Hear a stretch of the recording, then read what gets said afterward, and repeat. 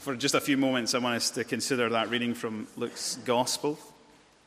Now, before John Lewis was the famous high street store with the famous Christmas advert, it used to be Marks and Spencer's. And a few years ago, they had this challenge where they put to celebrities in their Christmas advert, how would you sum up Christmas in 3 words? How would you sum up Christmas in 3 words? And some of the answers included last-minute shopping, eating too much, Queen's speech, no Brussels sprouts, no batteries included, friends and family. That's what it was all about to them. I wonder, how would you sum up Christmas in 3 words? Well, if we were to put that question to Luke, the author of Luke's Gospel, I think he'd give us 3 radically different words. And the first word would be this: historical. Christmas is historical. Christmas really happened. And the reason I believe that Luke would use this word is because at the very beginning of his gospel, he says in chapter 1, in verses 1 to 4, the reason he wrote this gospel was so that all who would read it would have confidence and certainty about who Jesus is, about why he came into this world, and why he is worthy of us following him. You see, Luke's gospel is a carefully, thoroughly researched account, eyewitness account of Jesus' life. And it's really fascinating that in his account of the first Christmas, he gives us all these sorts of facts and details that demonstrate to us that this was a historical event. We didn't read from all of them, but in chapter 2, verses 1 through 4, Luke tells us that it was while Caesar Augustus was emperor, these things happened. In verse 2, he tells us it was while Quirinius was the governor of Syria. Do you know why he tells us these facts? It's because these events are historically verifiable events. There was a real Mary, there was a real Joseph. They really did make the 90-mile journey from Nazareth down to Bethlehem because Caesar Augustus decreed that a census was to be taken and everyone had to return to their ancestral home. And in Joseph's case, being of the line of David, his home city was Bethlehem. Luke would use historical to sum up Christmas because the first Christmas really happened. Now, I stress this because many people, when they think of Christmas, at least in our increasingly secular culture, think of Jesus in the same category as Santa. It's all made up. It's a fairy tale. It's all far too fetched. It's too far-fetched. Now, even though there is so much of a supernatural element in this first Christmas, there's the angels, there's the virgin birth, I want to suggest to you that that does not make this any less real or historical. Like, think about it like this. It makes it all the more real. Because remember, this is the account of God coming into our world. And you would expect, if it is real, if it is true, for there to be the supernatural. One word. Word 1. Christmas is historical. It is not a fairy tale. It is history. The second word that I think Luke would give us is this word: essential. Christmas is essential. In other words, Christmas really matters. It is not irrelevant to our lives. It is something that we must pay careful attention to. It is a pivotal moment in human history. You know, today is the year 2022. 2022 years after what? After the death of our Lord. Christmas is not something that we can ignore. Luke understood that the purpose, the significance, the relevance of Jesus coming into this world was to save us from our sin. Indeed, that's what we read about. He shall be given the name Jesus because he shall save his people from their sins.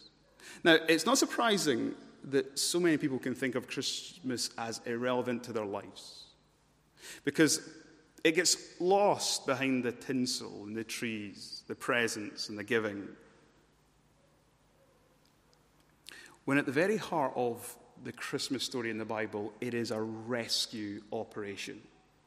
And if you don't appreciate this fact, you won't appreciate that the first Christmas is deeply relevant to your life. It could not be more pertinent. It could not be more applicable. Christmas really matters. Now, we don't like admitting this to ourselves, but we're a world in desperate need of a Savior. We turn on our televisions, we watch the news, and we see there in high definition, don't we, that our world is in chaos. There are so many catastrophes, calamities. There are wars. There is terrorism. There's murders. There's robberies. There's greed. There's dishonesty. And we could go on and on and on. We see the brokenness of our world in our TV screens, but let's be honest, we just need to look in the mirror. And we see that the same problem that's out there is also in here. As we look in the mirror of God's Word, that is what we discover. That we, at our very hearts, we are broken people. We are sinful people. You may have heard this story before. It's of the little boy who desperately wanted to play Joseph in the Nativity play. But instead, his teacher gave him a minor part to play. He got the role of the innkeeper. Well, he was so offended and upset that the little boy went away, and he waited, and he thought to himself, how could he get his revenge? On the night of the play, with the school hall packed with teachers, parents, family, friends, Mary and Joseph came towards him and delivered their line, "Is there any room at the inn?" Instead of saying no and offering the stable, the boy saw his opportunity to steal the show, and with a broad smile said, "Yes, plenty of room, come on in." Poor Mary and Joseph stood dumbfounded, not knowing what to do next. And the production descended into chaos.